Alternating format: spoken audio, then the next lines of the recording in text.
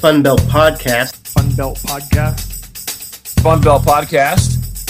FunBelt Podcast. It's just a great conference that is at a point right now where I think clearly the best group of five conference in the country. The state of Sunbelt football is the strongest in our history. And we got to continue to showcase what our league is about. This league is insane. Yeah, it might be like one of those 8 wonders of the world. And you can see just what a great group of five conference it really is. It's a big deal. Boy, life is looking pretty good in the Sunbelt these days. Welcome back to the FunBelt Podcast. With me, as always, is Dusty Thibodeau from the Warhawk Report. And not joining us again is Ben Moore. Wait, Ben Moore is here. Dusty, Ben Moore is back in the studio recording with us at FunBelt Podcast. I don't believe you. Okay, No, he's here. He hasn't been here, and I couldn't tell you how long. We already had a help wanted sign posted, trying to backfill that position. Yeah. We didn't have any applicants, so though, who would have been a great filler for Ben? I know there's only one Ben Moore, but if we could have gotten Commissioner Gill to be the permanent third man, I think he would do it. I don't think he would. I think he's got bigger and better things, Jeremy, than talking to us two goons. All right, let me throw out another candidate. Kane Womack. He is always welcome back on the show. I know. He is your new favorite guy. I know. I could see the synergy you had with Kane. The moment he came on, it's like you two were bros. You guys were bros in a pod, just chatting football, strategies, X's and O's, life. You guys really hit it off. I was impressed. It was like going to Silver Dollar City and watching those master craftsmen at work. But instead of watching somebody like make a horseshoe or a basket, I saw a friendship being forged in the crucible of football. And it was a beautiful sight to behold. Isn't it great this first year that I feel like we've all kind of broadened our horizons? Ooh, okay. In that y'all have now coined me as an honorary Boobcat. Yeah. Mm-hmm. We all love Kane Womack. We do. Yeah. I think our favorite player is probably Jake Bentley and Jalen Tolbert. Yeah. But, maybe Boogie Knight, we can put him up in that echelon there too. Yeah. And as much as we broaden our horizons, some things are still the same. Like Arkansas State still beat ULM. Yeah, that's true. Our only FBS win. Thank you for that. My Christmas gift to you. Yes. Speaking of Christmas, it is almost Christmas time, which means one thing and one thing only for us anyway. And that is Sunbelt Bowl season, because we usually get our stuff wrapped up by Christmas time. And we've already had 3 games.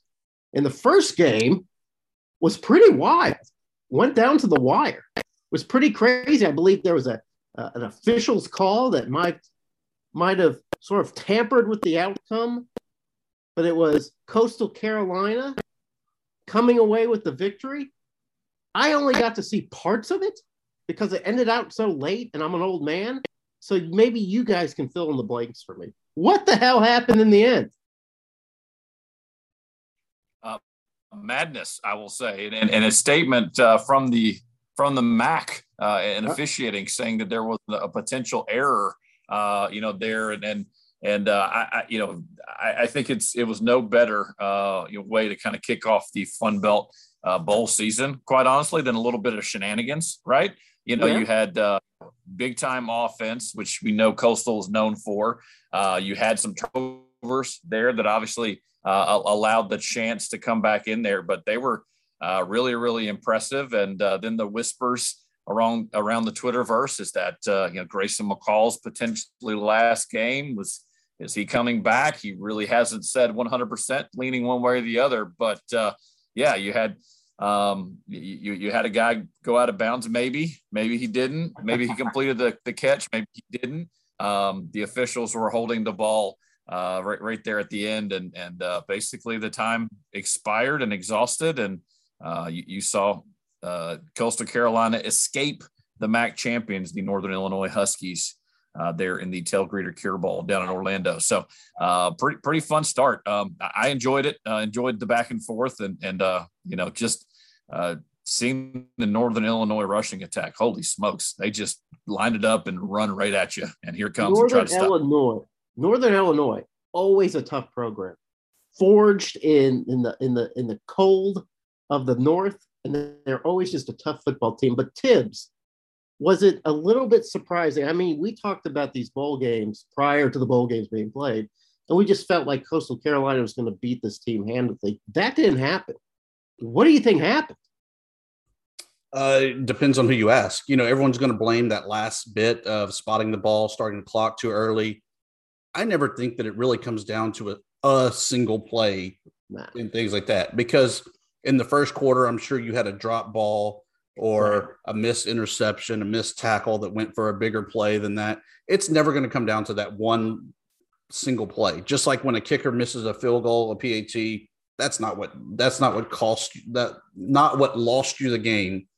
It could win you the game, but it's not necessarily what lost the game. And so I think a lot of people focus too much on that one particular play. Yes, I think that the clock did start too early. I think that the Huskies should have had one play with a second or 2 seconds left. Probably they score. Maybe they drop it. Maybe there's a sack. Who knows? But it was a great game and a great way to kick off the Sunbelt Bowl games. Both teams, they combined for over 1,000 yards, and there were only 2 punts in the game. Only 2. And they were both in the second half by the Chants. So we see that if you like action, now that was the one for you to kick it right off me. I know the Middle Tennessee State and Toledo opened it up, but that was an appetizer for sure. And even Northern Illinois' quarterback, the only turnover in the game, and you mentioned the punch, the only turnover in the game was Northern Illinois quarterback sprinting for a first down and getting the ball knocked out there and cost Northern Illinois there. But then they rise right back up, get a stop, and have an opportunity to win the game. So a lot of fun there, and certainly a much needed point in the win column there for the Sun Belt. But controversy aside, it was a win for the Sun Belt. We can notch that in. The next game that was on the slate was a game that I expected Appalachian State. Now, looking back, I probably should have seen the warning signs, but I expected Appalachian State to take care of Western Kentucky. But here are the warning signs. If you do beat Appalachian State, you beat them through the air. You've got to pick on that secondary. I'm not saying their secondary is easy, but that's really the softest part of Appalachian State, is picking them apart through the air. And if you're going to pick them apart through the air, why not with a program like Western Kentucky with Bailey Zappi just throwing zaps across the field? I think he had 6 touchdowns in this game.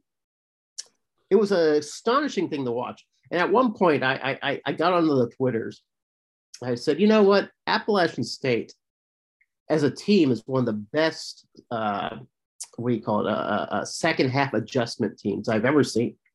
They always seem to come back at the second half with a new plan, and then they just dominate. And I fully expected that to happen in the second half of the Boca Bowl. And it was just the opposite. Western Kentucky just hammered them in the second half. Tibbs, what happened?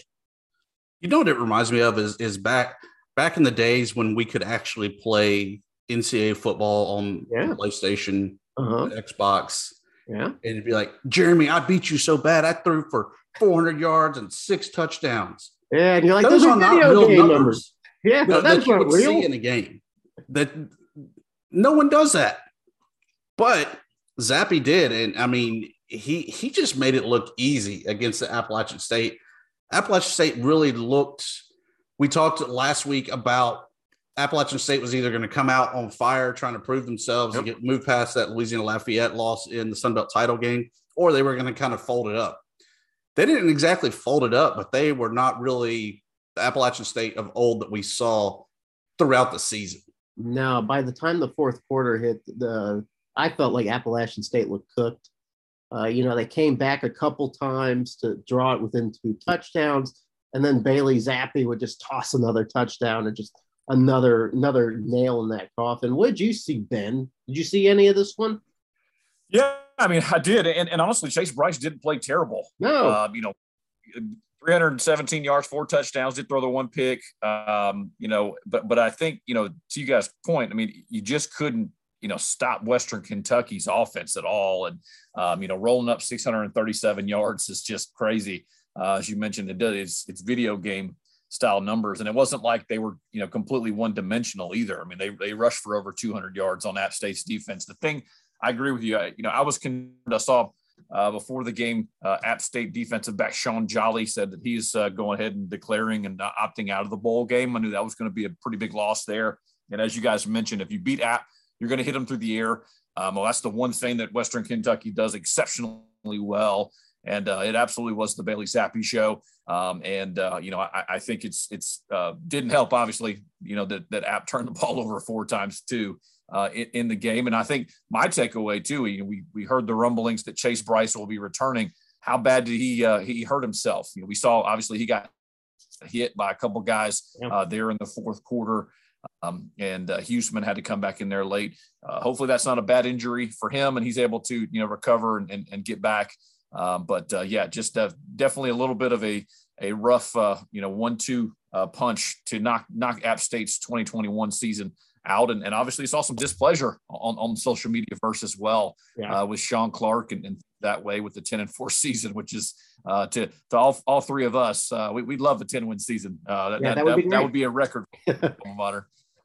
Now, for what it's worth, Chase Bryce did get onto the Twitters and say that he was preparing for next season to have a great next season. So who knows what that means? That can go one of either ways. But it felt like he was planning on returning back. But maybe the emotion wears off, and that isn't what happens. But yeah, Bryce had a good game for a while. It was a battle of 2 great quarterbacks, and it was just destiny for Zappi. Tibbs, what do you think? Weigh in. Chase Bryce will be back next year just because he wants to try to come in and redeem himself and push the Mountaineers over the top.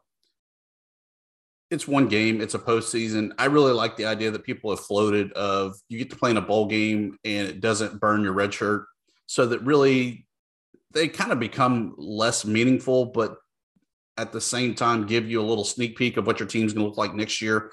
Because right now we could sit here and try to decide on what our teams are going to look like next year. No one knows.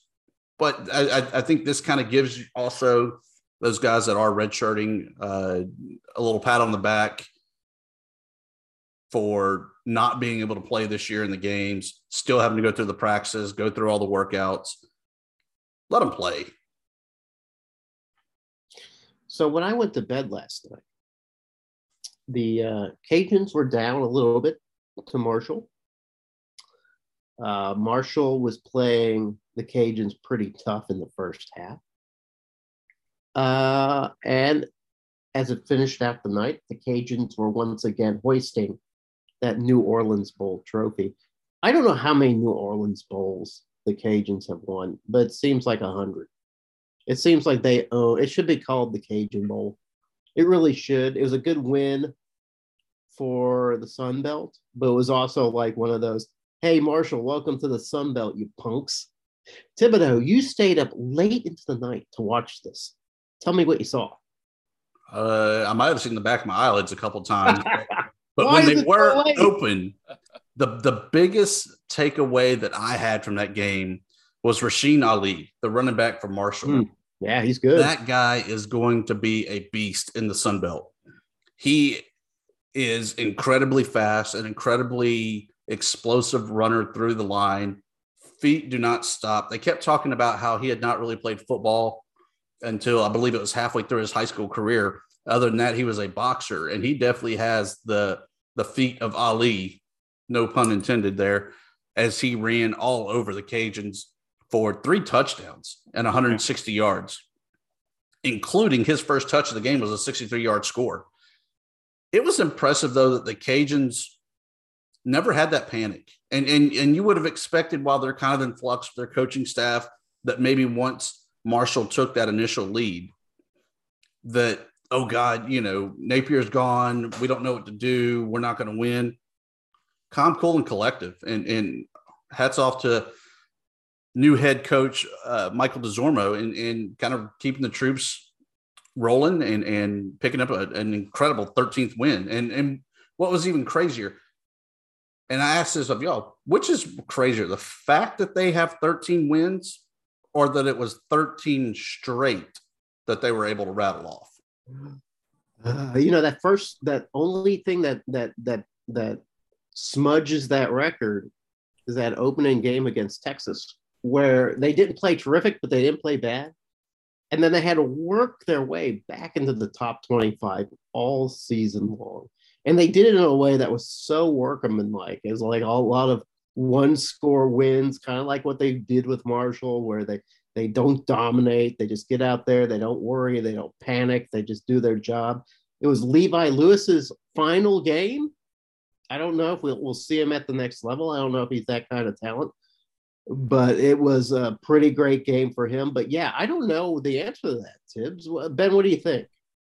Yeah, anytime you can win 13 straight ball games, I think it's extremely impressive, no matter what the margin. And as we talked about all season, it wasn't like they were, overwhelming teams at all. They were, seemingly kind of just, sliding by at times, doing enough of the other things late to kind of inch by. They had a comeback win against Georgia State. They had a really close game against Nichols, and you're scratching and going, all right, well, how good is this team? And all of a sudden you look up, and the same thing happened kind of in this game as well. I mean, you saw Marshall take a 21-16 lead going into the fourth quarter, and then here comes Levi Lewis doing what he does and hitting the gas pedal. But I agree with what you guys, and Ali is a freshman. Also, their quarterback, Grant Wells, who I talked about a few weeks ago, previewing this game, is also a freshman. Credit to the Louisiana Raging Cajuns defensive team, because they made him look like a freshman in a lot of ways. He looked kind of confused, didn't really have a very good game, less than 100 yards passing. But those are two guys, obviously, on Marshall's squad that have a bright future that will have an opportunity to impact the Sun Belt. But no, huge win, and sending off those 20-plus seniors, as Jay Walker told us, that they're a very senior-heavy team, and they haven't been frightened by anything this season. And 13 straight wins is incredible. I saw Ali play when they played Appalachian State early in the year, and you knew right away that guy was going to be a superstar, and he was trouble for Appalachian State then. So to see him be the same amount of trouble against the Cajuns makes me worry about having to face him it'll probably feel like years and years and years to come. So who we got next? We got one more bowl game, right? Yeah. And what's great about this game, it's Christmas. So that gives us an excuse to kind of slip away while we're off at family functions to get a little break. Where's Jeremy? I don't know. Is he in the bathroom? He's been there for 2 hours. That's what's going on. The bigger thing, it guarantees that the Sun Belt will go at least 2-2 in bowl games, sitting currently at 2-1, one game left. To me, that's huge. The fact that we can still stay at 500, if not jump up to do a 3-1 record there in the postseason.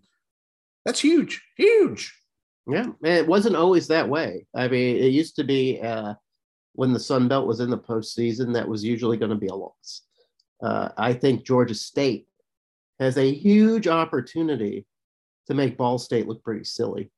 But you know what? I felt that way about Appalachian State, Western Kentucky. So I feel a little shaken by my resolve.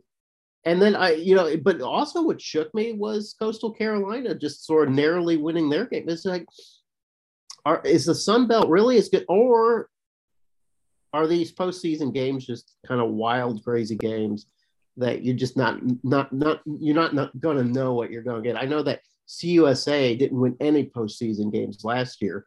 This season, they're having a pretty good postseason. So I don't know. I don't know if you can even measure what the postseason means, bowl games means, when it comes to grading the conference overall. I think it really comes down to matchups too. It's what I think the teams do well. I mean, we talked about that already, obviously with the Western Kentucky and App State game. That was not a good matchup for App State because the one thing that Western Kentucky does overwhelmingly well is throw the football, and App has struggled to do that. To defend it. I think it's very interesting in this matchup on Christmas because we know Georgia State is going to want to run the football. They're going to want to line it up and run the ball, get up to the high 40s, even low 50s, and just come right at you. With Tucker Gregg, Jamias Williams, and then even quarterback Darren Granger. The one fun fact that popped out this week from this game as well is this will be the final game for offensive coordinator Brad Glenn at Georgia State. He has been plucked by Virginia Tech, his new head coach Brent Pry. So he'll be headed to Blacksburg first part of January. He will be coaching in this game, but then obviously Coach Elliott will have a new offensive coordinator in that. But Georgia State is favored in the game, expected to win the game, and I think it's really going to come down to Georgia State defense slowing Ball State's offense that just has not been great this season. They've struggled to score points at times this year. They've been in games, but they've been kind of a roller coaster. And I think the Panthers have been playing really, really well, especially the last month and a half of the season, basically winning 6 out of the last 7. So they have some momentum going in there and are as healthy as probably they've been in quite a while. And final game for about 20 seniors as well, and some folks that are not only super seniors but seniors as well. So they've been in this. They've this is their 3rd bowl game in 4 seasons. So opportunity to make history as well for the Panthers to go win their program best 8th game, which would be a huge another building block for Coach Elliott in this program. All right, I speak for Dusty when I say we're holding you, Ben Moore, accountable for the Sun Belt win. We don't want to go 2-2. We want to go 3-1. And if what a winning record, happen, I agree. Ben, if this doesn't happen, you're going to have to answer some tough questions from us. I will be fully prepared to do it. I'm expecting a W. I'll say that much. Montgomery, right. I'm ready to embrace Montgomery fully and ready to bring the Panthers home a win. And we will catch up on the next FunBelt podcast and talk about that victorious GSU. Ben will opt out that podcast if the Panthers do not pull it off. Just throwing that out there that he will opt out. But Ben will definitely be on early if they win and win. Listen, I will not fail if that happens. Listen, ball is not a state. Okay, I'm just saying that. So we're going to figure this out. Georgia is the state, and we're gonna figure this out and hammer it out. And I think the Panthers do what they. Hey, those guys are some sensitive fans. If you run into some Ball State guys, I mean, really, I'm serious. They don't want you making fun of their chirp thing, or the fact that they're named Ball or any of that. They don't want to hear that from you. I learned that the hard way. So just be careful around those Ball State guys. They're tough Mac guys that probably all have a hunting rifle in the backseat of their car. So just be careful. All right, before we talk a little bit about basketball, Thibodeau and Ben Moore, I, an outsider in this process, had a question for you in terms of recruiting. It's something that Ben had said a couple weeks ago, and it's been sticking in my head, and I haven't gotten around to ask him about it. I don't know if you're doing the same thing, Dusty, but Ben, you had talked about you ended up sometimes grading recruits or grading high school kids. You don't grade high school kids.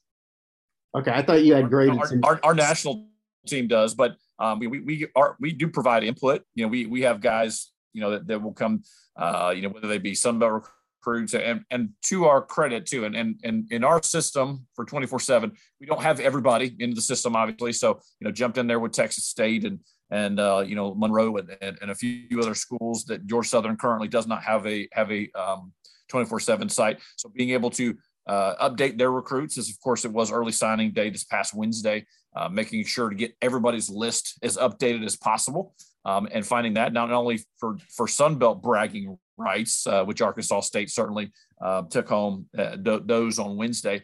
Sure. And moving forward, I'm sure. But I more than anything else, the process of grading and look, I'm very forthcoming with all of it, whether it's, high school or junior college or everything. It's impossible. It's an impossible job that a lot of these folks have to grade as many prospects as they have. I think all of the recruiting services do an excellent job at the top, 250 to 300 or so recruits. When you get further down into the group of five, it becomes more difficult. How do you say, hey, this is the 185th linebacker and which is 186? It does factor in that. And obviously now with the transfer portal, you have guys who are highly ranked and highly thought of out of high school signing with bigger schools. They don't play at all or play very sparingly and then transfer to a group of five program. We've seen that in the last two cycles tremendously. We talked about it, of course, with Texas State. Georgia State did that. They dipped into the portal to go get a quarterback from the University of Memphis, for example. So who was a guy who was the high 3-star guy. Yep. So you're seeing every program do it. South Alabama obviously has done it as well, the transfer portal. So I think it's kind of difficult to see those ratings all the way through. But, it's the challenge. And I think it's something, again, that will continue to, be an evolution in all the, basically all the respected databases and things like that between Rivals and ESPN and 24/7 and now On3. So the people who do make those calls about determining the grades and whatever, is that mostly based on film? I mean, or are there people actually going and visiting high schools and getting in the stands and seeing these prospects for themselves? A little bit of both, and also the summer camps, 7-on-7 camps, yep. But a lot of film study. But a lot of the guys that are, say, your 4 and 5-star, they have been seen, felt, touched, so to say, at a camp. The 3-star, you could get away with kind of the secondary hearsay. Oh yeah, I saw them at a camp, as opposed to that national guy actually see, feel, touching that kid. The size play a factor. Like if you have a quarterback and you got one that's 5'8" and one that's 6'2", does that play in for grading? I believe it does. I mean, there was, I got some feedback. There was one of the Georgia State running backs that signed this past Wednesday and will roll in January. A little bit on the shorter side, about 5'8", 175 pounds. Second in the nation in rushing yards this season, and I think second or third in touchdowns. Had over 3,000 yards as a senior in 15 games in the state championship in South Carolina. Was a finalist for Mr. Football. If he's 5'11", he's probably got Power 5 offers and certainly could potentially be even higher.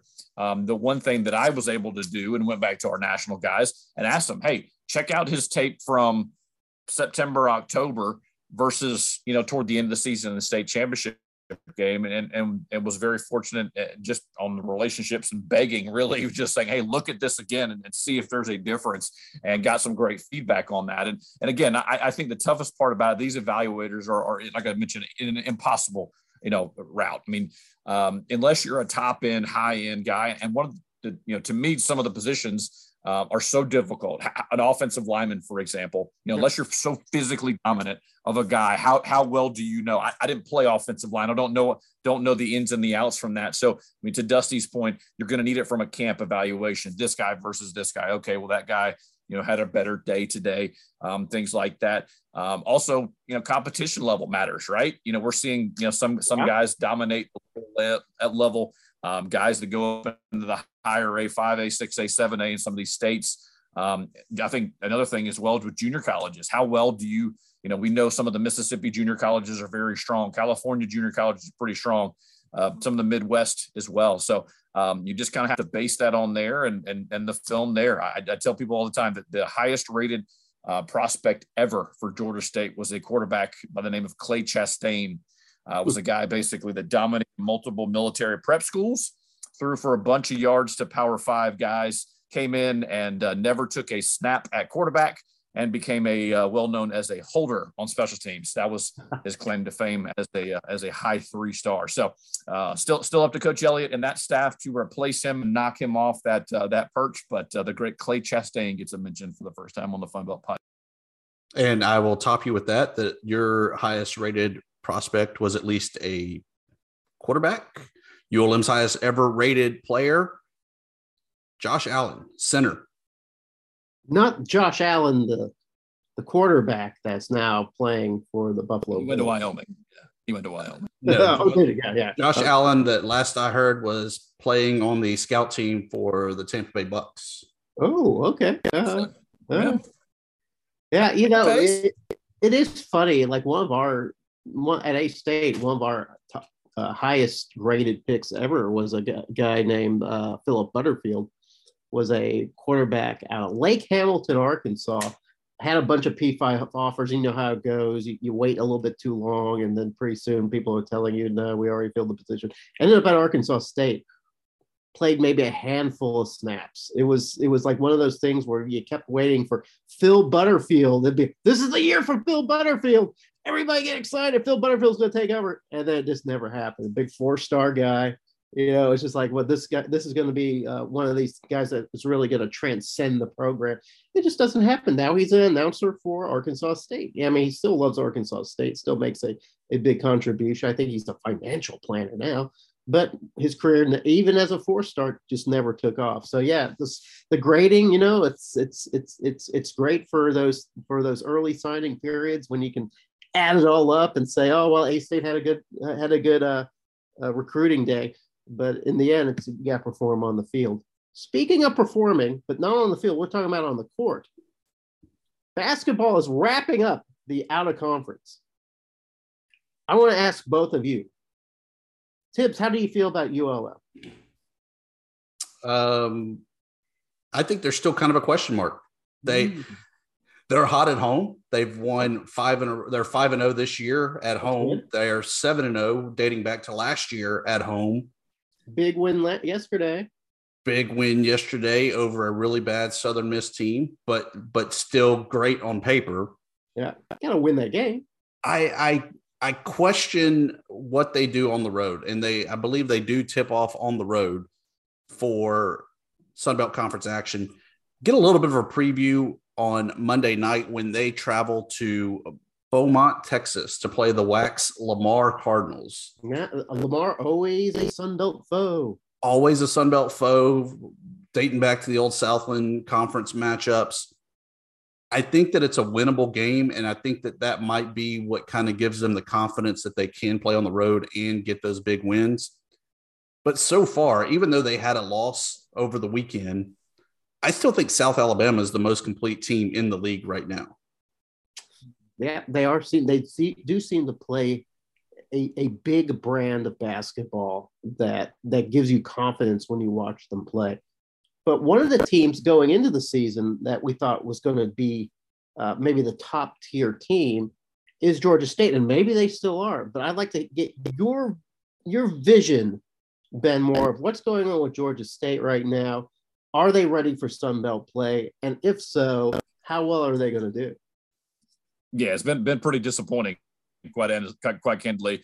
Throwing out the non-Division I teams and the final non-Division I victory yesterday against the screaming Eagles of Toccoa Falls up in the North Georgia mountains. They're 3-4 against Division I competition, 1-4 away from the Georgia State Sports Arena, and it's been very, very even. Still not completely healthy, missing all Sunbelt center Eliel Sasemi to a knee injury. I'm hearing he probably won't be back until January, so it's very likely he will miss the first portion at least of Sunbelt play, which is a big loss. He's an energetic guy, one of the top offensive rebounders in the country, and a big presence at 6'9", 230 in the middle. The Panthers also lost one of their backup guards, Jordan Rawls, who was a former 4-star guy from Western Kentucky. He jumped in the transfer portal yesterday, so he's gone as well. So things are not great. A short trip just right up the road. I believe two of the closest Division I teams in the nation, Georgia Tech and Georgia State, are scheduled to tackle on Tuesday night. Tech played Cal yesterday. Unfortunately, Southern Cal popped out today with some COVID issues. So we're still waiting word if we're going to be making that trip on Tuesday evening, 9:00 on the ACC network for those interested in tuning in. But this team's not doing great. They're just up and down, not shooting the basketball very well. It's one of those things as well, getting just blasted on the road, giving up a ton of threes. And that's the one thing, Rob Lanier's teams had done pretty well in the previous 2 seasons was defend, the exterior. And that was kind of a staple of Ron Hunter's teams as well. If you had to go and beat, a Ron Hunter or Georgia State team, you had to hit a bunch of threes, right? Well, teams are certainly doing that this season and already out of conference losses, blowout losses at Richmond, at Mississippi State. And, I think the in-state game, if it does happen on Tuesday, has an opportunity as well. Georgia Tech has lost 4 straight games. They have not looked good doing it. They don't score points, and it would be certainly a huge, potential launch point for the Sun Belt, conference schedule to get some in-state bragging rights, as this would be the 3rd straight win for GSU over Georgia Tech. So something needed, but I agree with you. They're still kind of trying to find their way. South Alabama's been really impressive. Texas State, in my view, has been very impressive. And another team that I've been very disappointed in, and I talked them up all off as well as I thought the Raging Cajuns were going to really pick it up and be stronger. They can't win away from home either. And as the great Lefty Driesell says, good teams win on the road. And we've seen that at the top of the conference. Teams that have won so far in out of conference play, they have a sparkling record. And those have not. They are sitting down below.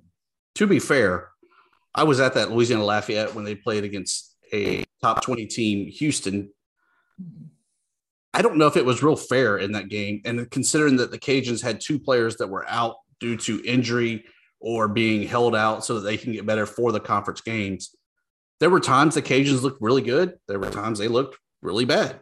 And so I don't know if they are playing up to their potential right now as well. I think that they might kind of be in the same boat as ULM, where you just don't know what kind of team they are yet. Yeah, and could it be that it's sort of the Louisiana and Georgia State are sort of both sort of that same type of team that with all the big time talent, just not quite healthy enough, so not quite there, and may take a few more games before they start getting it rolling. Like, I can't speak for ULM. ULM seems to be playing over their heads right now. They seem to be playing really well. But I do know that the records don't indicate that Georgia State and Louisiana are going to be dominating teams in the Sun Belt. But on paper, it just seems impossible that these teams aren't going to be very good in the Sun Belt. So maybe it is just the injuries that are coming up. I know Georgia State had some COVID issues. Did you see any of that Mississippi State game with Georgia State? Yeah, I did, and it was one of those scenarios as well where we've seen similar issues. Multiple guys not shooting very well. You've had multiple super seniors come back, and you've had all Sun Belt level guys not playing to their capabilities, not playing to their career numbers, and I think that's been extremely disappointing. Corey Allen's one of the best shooters in the Sun Belt, and when he doesn't shoot well, there's not a whole lot that other guys stepping forward. I mean, what was kind of incredible to me, I mean, they played every single person that was dressed. So all 14 guys saw action in that Mississippi State game and just still only generated 50 points in 40 minutes. Just cannot shoot the ball consistently from 3. It's in one of these scenarios as well. They're turning the ball over at a high rate. They're fouling a lot, just doing the little things right now to lose basketball games, and very interested to see what happens next, as I mentioned with Georgia Tech coming up. And then when Sun Belt play starts, they head your way, Jeremy. They head straight to Arkansas to do the Arkansas double dip. They do have Arkansas State and then Little Rock as well. So I love hearing that Simi's not going to be made available, because if one thing that the Arkansas State Red Wolves have trouble with, it's a big guy in the middle. So knowing that maybe we won't have to see him makes me pretty happy. We talked a little bit about what Tusty and I had called Super Tuesday, which was Georgia State at Mississippi State, and Louisiana was at number 13 or number 12 Houston, number 14 Houston. Arkansas State was at number 25 Texas Tech. So we're all kind of focused on certain games. And I was watching that Arkansas State game, of course, and Arkansas State had gone down by 20 at the half. The Tech had come up with a big run. And I really felt really worried about Arkansas State moving forward into the into conference play. seeing what I was seeing on the court. But then something happened in the second half that gave me some hope. We ended up losing by 13 to Texas Tech, which we didn't expect really to win that game. We had hoped to do, well enough to at least make it respectable. The team had, like you were talking about, your leading scorer was having trouble. Desi Sills at Arkansas State couldn't buy a shot. I think he was 0 for 6 from the field. I think he had 3 points total, all free throws, but he was finding ways to contribute. He was making steals. He led in assists. So there were ways that the Red Wolves were, even if they were struggling at what they were good at, they're finding ways to do stuff that they weren't good at. So I was actually pretty excited with the end result against Texas Tech. Red Wolves came away today with a win against Air Force, which the net rankings, the two teams are very similar, but it was a big win for Arkansas State in that it was, I think, by 20 points. So Arkansas State feels ready for the Sun Belt. I think they're 8-3 now. Fairly good record. Yes, against some pretty soft competition. They finish off OOC with Harding. I believe that because of COVID, they had to switch from Champion Christian, who we all love. We all love Champion Christian. Those guys are the best. And now we're playing Harding, which is about similar competition. So I was going to say, I'll tell you the team, though, that I think is kind of sneaking up on people this year is Georgia Southern. They got another big non-conference win there over Campbell, old SoCon matchup. Yeah. I really like this kid, Kamari Brown. Had 16 points, which was a season high in that game. He's had double-digit scoring in 6 of their 10 games. I really like this team. He's no Tukey, but he is another team that we are all going to grow to not want to hear, and we're going to hear it a lot during the season. I know. As soon as he said Brown, I started thinking, Tukey? Is he talking about Tukey? Tukey can't still be there, can he? But yeah, Georgia Southern, man, those guys, they always seem to come up with players out of the woodwork. So yeah, that's a team to look out for. Ben, who do you think we have to look out for? Yeah, I think a team that we keep mentioning, I keep forgetting almost that they won the regular season last year is State. They've got some pedigree, right? Like, yes. That's the one team that I want to see. All right. Was that a COVID asterisk season, the regular season, only playing that West schedule, not playing anybody from the East, and getting shuttled out pretty quick in the Sun Belt tournament? I'm very interested to see what they're made of. As you mentioned, I think Georgia Southern is an interesting story. I mean, this is basically second-year head coach. Got some of those guys that were in there with Mark Byington. They're gone now.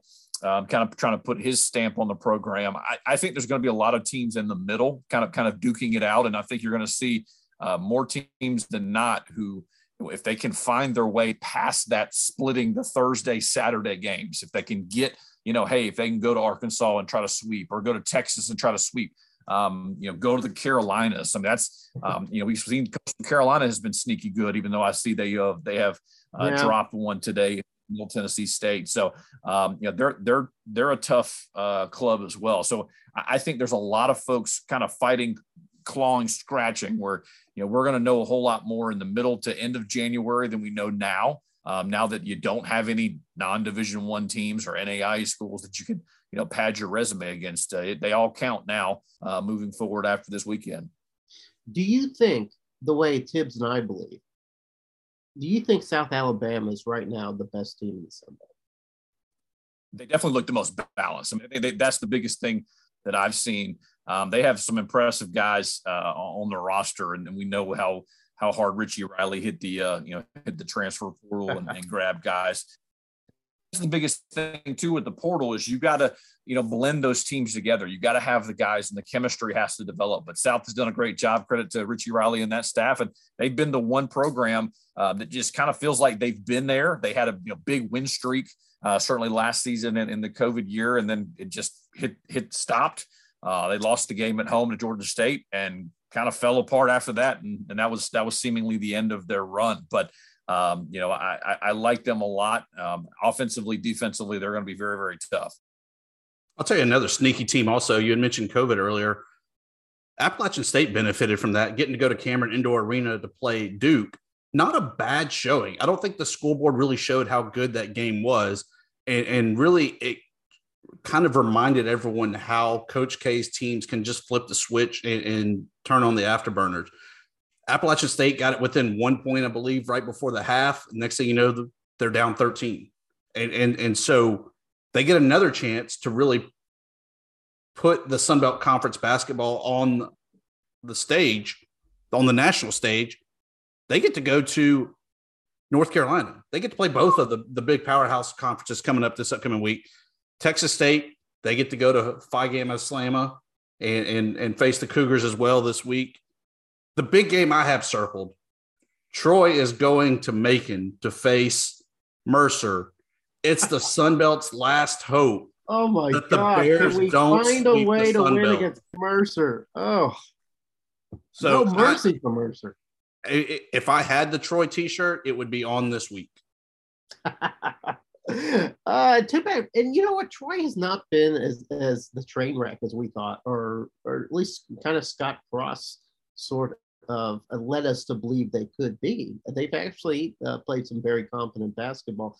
To me, the only team out there playing just grotesque basketball is UA Little Rock.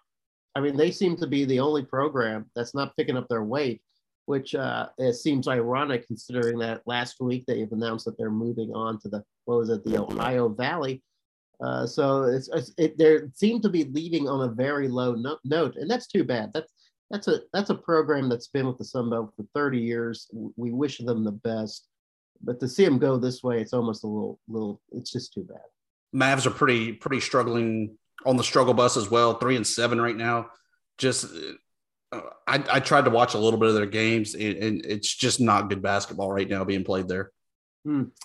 So we got two programs that are basketball only that seem to be on the way out, that are not leaving in a blaze of glory, an inglorious end to some pretty momentous chapters for these two programs. Maybe they do something in the Sun Belt, I don't know, but right now they don't seem to be in that on that trajectory.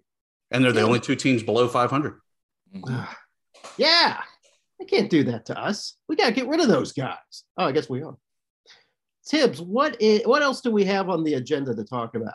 Women's basketball made a huge statement win. Tell me about Troy went to Stark Vegas, 73-66 over the SEC Bulldogs. Damn.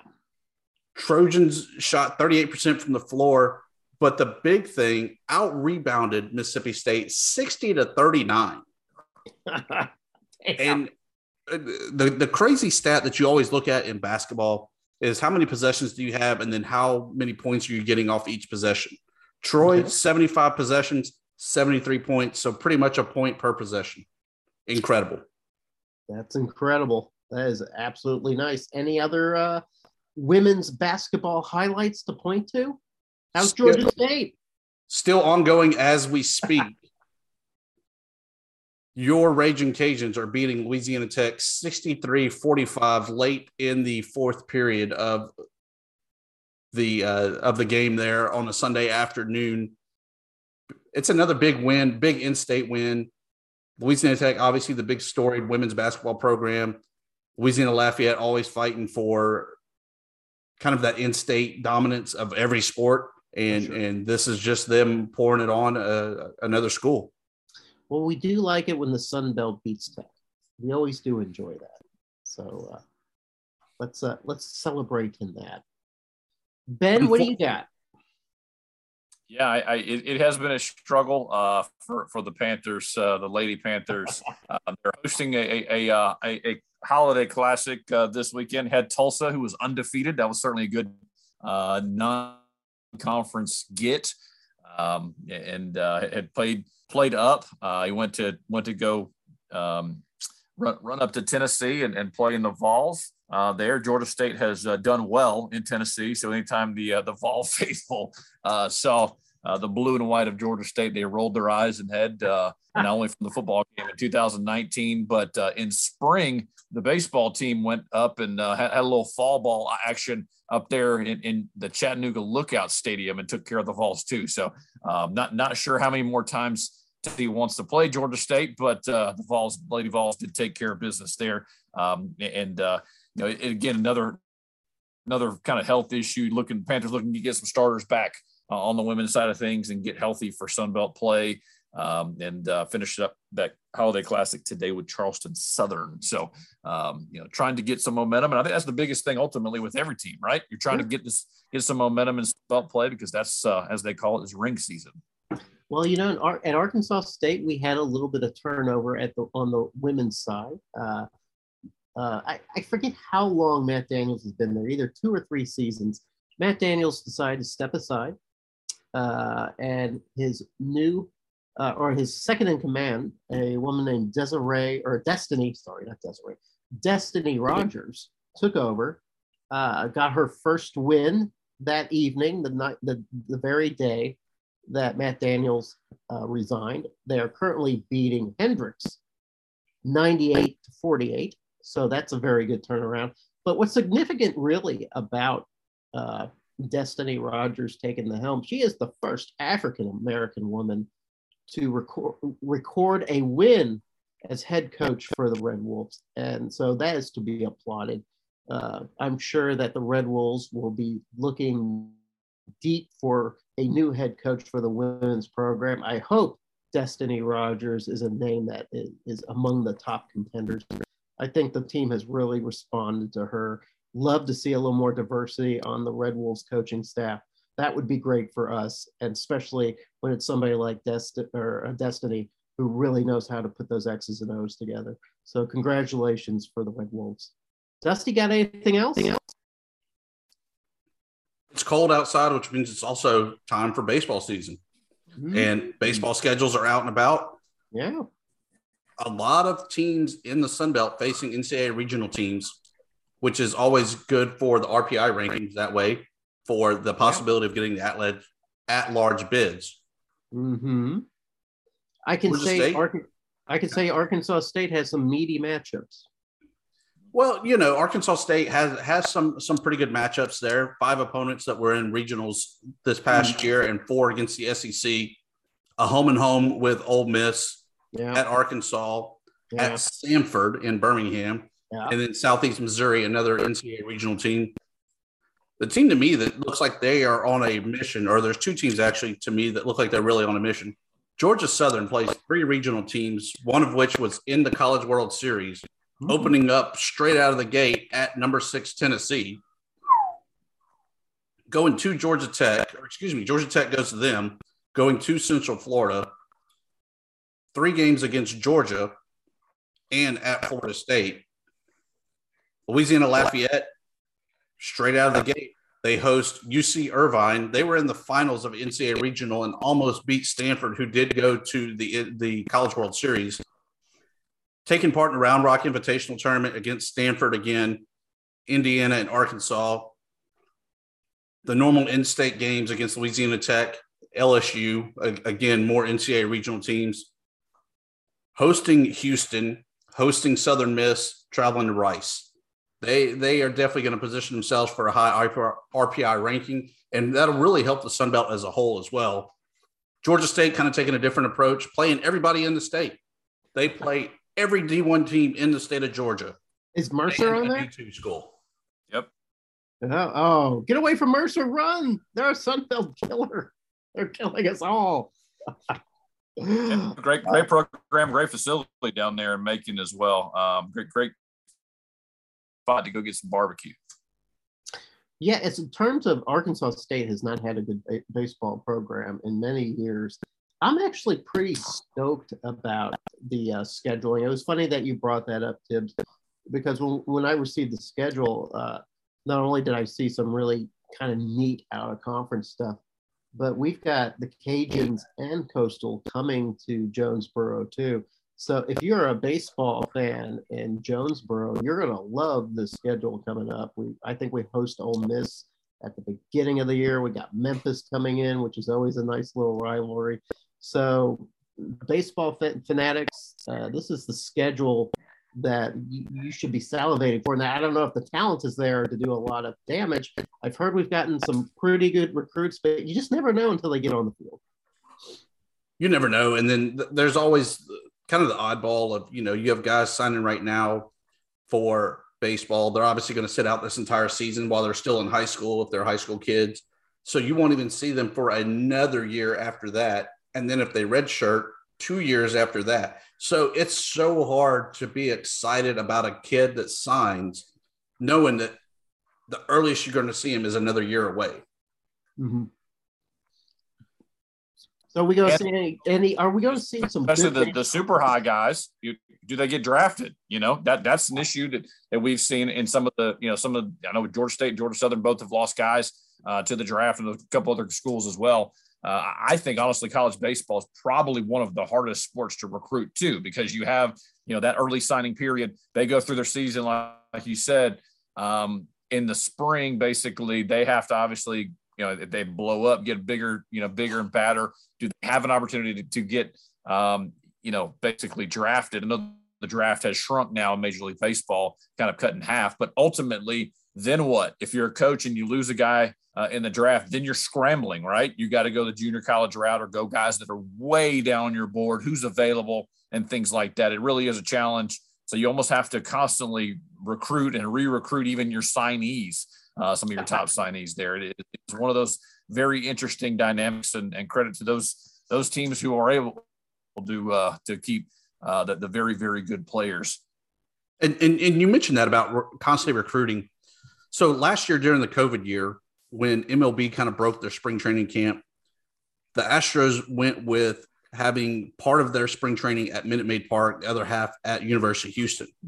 When we went there to go do all the setup for everything, getting ready, everyone's like, man, these facilities are really nicer than what we have in West Palm Beach and for our major league guys. Why is that? I said, look, if you're already at West Palm Beach, you're already signed, in the words of the program, oh, we already got you. You're just a freshman now. Whereas you have to try to commit or get a kid that's 17 to 20 years old to come to your school for 3 years. You got to have the nice facilities, the nice things, the nice stuff in order to get those guys on your campus and in your program and keep them in your program. Especially when getting the same thing offered as the national programs, because it is equivalency sport. I try to tell people all the time, it's not the same scholarship. You're not offering the 1-for-1 like you are in basketball or football. So, you may be going and getting great recruits that you may be offering a third of a scholarship for or a fourth of a scholarship to. So even the bigger boy schools, they may be offering even less. Here's an eighth or a sixth or, differing fractions. I think that's the interesting part ultimately with that sport and how the dynamics work. I know there is at least talk that they're hoping to try to have maybe some more scholarship, numbers moving forward. But as it sits right now, you still have, again, 20 to 25 guys that are going to be on that 13 and a half scholarships or whatever the number are. It's very, very limited, and you have to be, economical basically with what you're handing out. Yeah. And the most I've ever heard of a kid getting on baseball scholarship is 97%. The rest was kind of a Pell Grant that they got to put them over the top. But a lot of states like Louisiana, Georgia leverage their educational systems. Louisiana has TOPS, where as long as you have a certain GPA test score, you get 4 years of in-state college tuition. Same thing with the Hope Scholarship there in Georgia. I think Arkansas has something kind of similar to that. But yeah, that's definitely that you have a lot of air quote walk-ons for baseball. That way you can get those out-of-state kids in for baseball to give them a little bit more than what your in-state kids need or require. Jeremy, you look completely lost with us talking scholarships. When you two start talking scholarships, that's when I know I need to phase out. Especially I didn't get a scholarship. I was one of those walk-ons that Dusty talked about. Yeah, it was waiting tables and working in a mail store. So yeah, we know all about the non-scholarship guys. I was one of those. Well, now, so then this is sort of the exciting time of year. This is the time of year when baseball, football, and basketball are all relevant in some different way. So we should all be excited, but mostly I want to wish you guys a very Merry Christmas. This is the first season of FunBelt podcast. We've almost concluded the football season. I know we're going to conclude with a majestic win over the MAC, with Georgia State delivering the goods over Ball State, my hated enemy from the MAC. So I appreciate that. And Dusty and I are putting it all on you, Ben Moore. If you do not deliver this win, you're going to have a lot of explaining before the tribunal, because we will be questioning you left and right. But also, what's fascinating to me is now that FunBelt conference play in basketball is coming up. That is something that I look forward to for the first time, maybe in a long time, and only because my Red Wolves seem to be playing pretty well. So they don't have to win the championship. They don't. I just need them to be entertaining enough for me to get me through until baseball season starts picking up too. And then I can be excited. I would love to be excited about baseball too. So I don't know. I can't speak for all of you, but I am hoping that for my Red Wolves. And I'm wishing you a very Merry Christmas. And if you guys have any parting shots, I will take them as Christmas gifts. I will receive them. Tibbs, give me your Christmas gift. I just hope we all go out and compete well, and give 110% during the holiday Christmas. No, Platitudes. Oh, no. Guys, look, I mean, we're wrapping up our first year. It's been great. It's been a great learning experience. It's fantastic with you guys. I'm going to miss y'all over these 2 weeks that we kind of have a break for Christmas and New Year's. But then when we come back, it's basketball season, baseball season, and we pick right back up. I know there's some talks about me and Ben talking about some recruiting, Sunbelt Conference wide, as well as kind of breaking down the signing classes there in February. That'll also lump in these December signees as well. A lot of stuff in store for the show, guys. There's so much to do and no time to do it, especially when we have full-time jobs. So sponsors, pony up so that we can focus a little bit more on FunBelt podcast and continue to grow the show. Full intentions of being in Pensacola, at least for that semifinal game that weekend. Hate that the championship game is on a Monday night, because even if I was there, I would hate to be stuck inside in Pensacola on a Monday night and not at the beach. But that's just me. Okay. As always, Warhawk Report.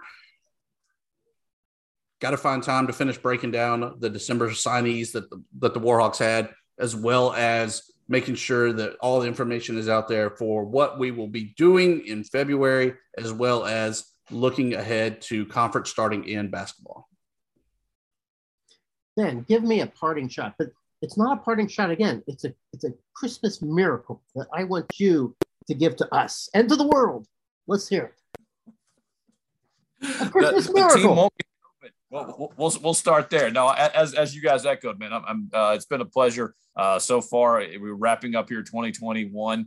Looking forward to an exciting 2022. Credit to both of you guys, obviously, for bringing it on this. The guest list that we have gotten has been tremendous. That's been the overwhelming response that we've heard on PantherTalk.com and even across the Twitterverse and things like that. Some guys that, as we know, we're laser focused, obviously, on the Sun Belt. It's the conference that we know and are a part of. But, the movers and shakers and people that their folks and fans across, I've gotten feedback already from the Georgia State community. Hey, I didn't know about that. I had never heard about that. I can pay attention to that other program. I learned a lot from matchups, but we'll be previewing on Panther.com. Obviously the big in-state matchup on Tuesday night with Georgia Tech, that trade school over there on North Avenue, hopefully getting a huge ACC victory. Of course, the bowl game next Saturday on Christmas Day, 2:30, and a lead in there as well, being an Atlanta guy. The Atlanta Hawks are on national television, which is very, very strange. They play at noon that day on ESPN. So then just slides right in there for the Panthers and the Ball State Cardinals. And we'll be looking for a big Panther victory. And then as you guys mentioned, excited to reconvene and talk about the Sun Belt's first weekend of conference play, and then see who got off to a good start. Maybe those who have bumped their knee on the way in and have some work to do, obviously, in January. But looking forward to a happy and healthy Christmas and the holiday season for all you guys, and just excited to continue to rock and roll in 2022. I would like to follow up, maybe even conclude with similar sentiments. I want to thank Thibodeau for assembling these Avengers. If it weren't for Tibbs and his hard work and his hard recruiting, this would have never happened. He had the vision. Thank you, Dusty Thibodeau, for bringing it all together. I do look forward to an incredible Sunbelt season of 1, of basketball, 2, off-season football, 3, some baseball cooking up, and then whatever else comes up. Even like the NFL draft, I get like really jonesed up for.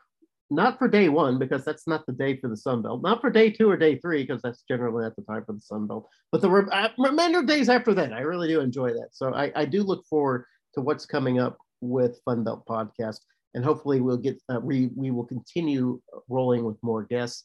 In the meantime, if you guys could check out howlraiser.com, have a very disappointing story about former Sunbelt coach Blake Anderson. What's going on at Utah State, and some of the comments that were made in terms of sexual assault, and maybe how his guys need to handle that. You can read the story. I'm not very wild about ever having to say anything negative about BA, but it wasn't his finest moment. So for FunBelt Podcast, my name's Jeremy Harper. He's Dusty Thibodeau. The other guy is Ben Moore, and we wish you a very Merry Christmas and a very safe New Year's. If you need to call an Uber or call a friend, please do. I think the whole world would appreciate it. Thank you very much, guys.